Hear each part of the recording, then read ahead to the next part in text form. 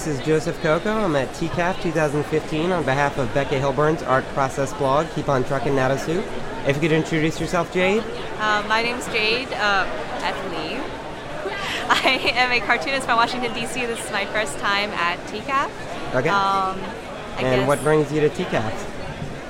Exhibition. I guess I have a few books. I have Lacrimancer, which debuted at Small Press Expo, last Small Press Expo, and it is the central part of it is a cento, which is a poem where each line is taken from another poem, or in this case, I took it from a lot of magical girl anime that I liked, and also music and films. And it's about two young gods who fall in love, aspire to create a perfect world, and it doesn't end up that way. The other bulk of my work, it deals with kind of food and autobiographical stories. A lot of it is centered around dumpling making because that's what my family takes rather seriously, and I hope to actually segue that into a webcomic that talks more about the food that my family makes and also these stories kind of involved with that. Yeah, that's awesome. Becca and I are from Louisiana, so we have a lot of stories revolving around food and how that brings families together. So that's definitely something that attracted me to your work. What was kind of what led to the idea of creating comics about food, or specifically dumplings? Actually, it came from kind of a personal, practical thing because a lot of, it's always been a concern of mine that I go home and I eat the food that my family makes, and I really wanted to learn this, and they're getting older. My grandmother's 92, and my uncle is getting up there in age too, and he's had 2 heart attacks.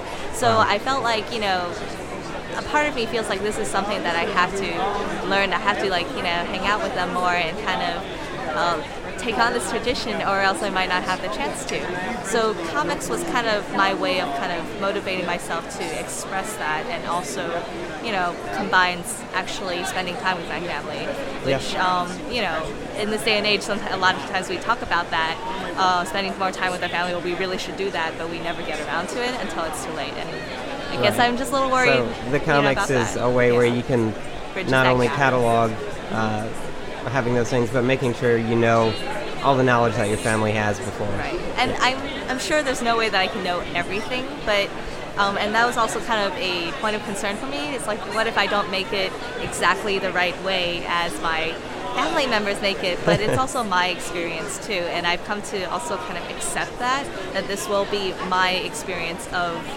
their traditions. And that's actually something that an upcoming comic of mine will explore, that process of me trying to perfect my dumpling making, because I always kind of hold my uncle's dumpling making standards in high esteem, and it's kind of coming to terms with that. So. Okay. And I initially saw your work in the food zine, which came out yesterday, correct? Comfort Food Zine. Yeah, yes. Comfort Food Zine, I'm sorry. You had 8 pages in that. How did you go into that? I met the editor upstairs. Right. Was it Amy? Lauren Jordan. Lauren, I'm sorry. Okay.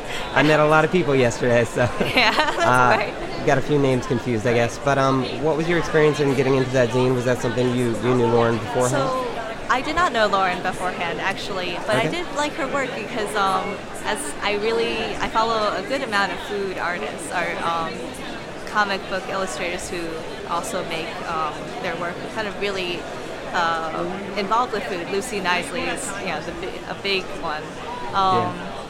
So I think Lauren Jordan had another zine project a little while back that was just more general, called the Food Zine.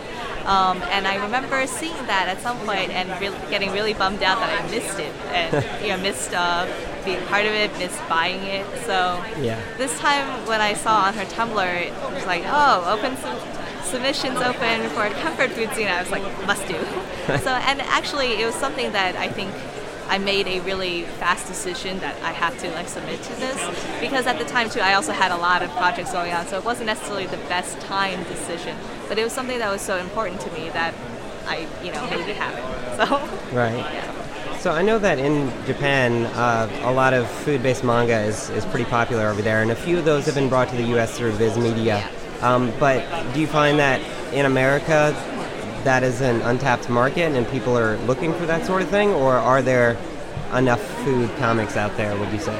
I don't think there's such a thing as there's enough. We shouldn't make any more, because food is such a personal and also broad subject to a lot of people. Like a lot of people have very strong feelings about food and what kind of foods we should be eating. A lot of people also have strong cultural ties to food, and so that's like also saying it's like, oh, do we have enough stories about people of different cultures? We never do, because there's always more stories to be told, and particularly one that's not from a Western perspective. Particularly, obviously, like I'm Asian American, Taiwanese American, and like even my parents, they immigrated here. Their parents, immigrated from China to Taiwan. So there's a lot of these branches of different travel stories that come with the food that your family brings too.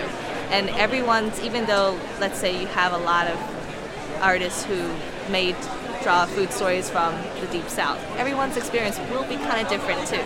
So, I don't think there's ever enough per se, and I always welcome more. Okay. Yeah. And you brought with you, what was it, Wolf? Yes, this is just a tiny little 8-page mini that I made with my students at work, actually, because I taught them how to make the mini zine. It's a great project for teachers because minimal materials. And they asked me to draw dogs, so I decided to draw some funny dogs. And the funniest one, I guess they were like, oh, you should do a good dog and bad dog, and the bad dog should be a robber dog, but I drew a cat. And a lot of my students felt the need to point out to me that cats are not dogs. And I said, well, that is I guess. right. I was like, that's why it's funny. It's a joke. So, and it's adorable. Okay, and can you tell me a little bit about your experience with TCAF? Have you been to other similar conventions? Yeah, I've been to Small Press Expo. Okay. I guess this is my most common show that I go to, and it's a similar vibe to TCAF. This is my first year at TCAF, and I'm pleasantly, I feel at home, even though it's my first time. Yeah. So Small Press Expo. But you're not from the Toronto area, correct? No, I'm from Washington D.C. So Small Press Expo is definitely much more my local closer. show. Right. It's in Bethesda, Maryland, and I am from Gaithersburg, Rockville, Maryland area, so that's like 5-10 minutes away. Oh wow! So yeah, it's very convenient because hotels for SPX can be a little pricey. So. Oh yeah, so yeah, I just walk out of my my own door. So, but yeah, and then I went to MoCA once. Like before the Society of Illustrators took charge of that. So that was also a kind of similar show, though. I think that TCAF, the venue certainly is very impressive.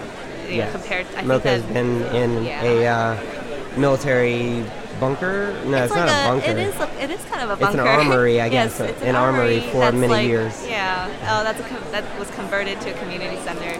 And then I did not go to their new venue, so I heard that a lot of people liked it, and the building's being turned into condominiums, so next year they're going to have to find somewhere else. I think, so from what I hear though, like TCAF has been at the same place for a very long time, and I think that's wonderful. The library is beautiful. Yeah, it has such a strong tie to the library that it wouldn't necessarily make sense to hold it somewhere else, and it seems this place is huge. There's always more space. Right.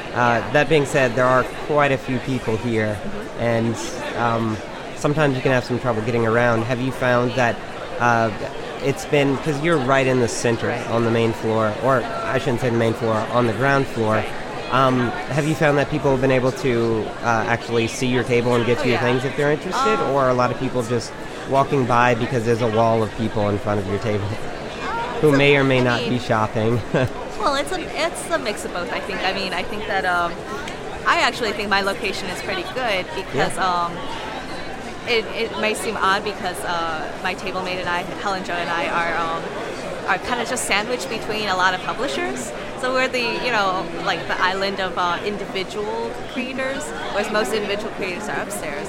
So, but I also think that's kind of good because a lot of people are be going through and not expecting to see individual artists, and then, oh hey, individual artists, take time to look at. They're mostly seeing hardbound or perfect bound books, but you have quite a few staple bound. And funny enough, I did hear a few people go by and say things like, there's so many books here. Where are all the zine people? I want to see more handmade stuff. So just point upstairs. Point upstairs, or be like, hey. Look right in front of you. So, but yeah, I mean, it got hot, certainly. And I was surprised when I managed to go upstairs how much cooler it was because they had much more kind of like AC vents directed at them. So, but other than that, it's been manageable. It's been overwhelming, so I can't say that like, oh, it's been a detriment. So, overwhelming, but in a good way. Okay. Where could we find your work online? I am Dumpling Heart on Twitter and Tumblr. You can also look up the URL jadefengli.com, which directs to my Tumblr right now, but I'm working on a site. Awesome. And then dumplingheart.com will be the URL featuring my upcoming webcomic, Gaku. Okay. And finally, would you have any advice to an independent artist who's planning on attending or tabling at TCAF for the first time? Much like yourself, but this is second day, so there has to be some lessons. Yes. Don't bite off more than you can chew, and it'll be okay. Okay. Because I was definitely fretting. You have a half table, correct? I do. Okay, Yeah. So at half table it's enough, I think. Yeah. So I definitely had some very ambitious plans for TCAF, and it didn't all pan out, but I still had a great time, so that's all right. It's all right if you don't get everything. Okay. Well, thank you, Jada. Hope you have a good TCAF. You too. Thanks for listening to Up and Conning Artist. A video version is available on the Natasoup YouTube channel, along with some convention recaps. And if you wouldn't mind, please consider supporting Becca Hilburn by contributing to her Patreon, or checking out her Tiny People comic at 7inchkara.com and wherever books are sold.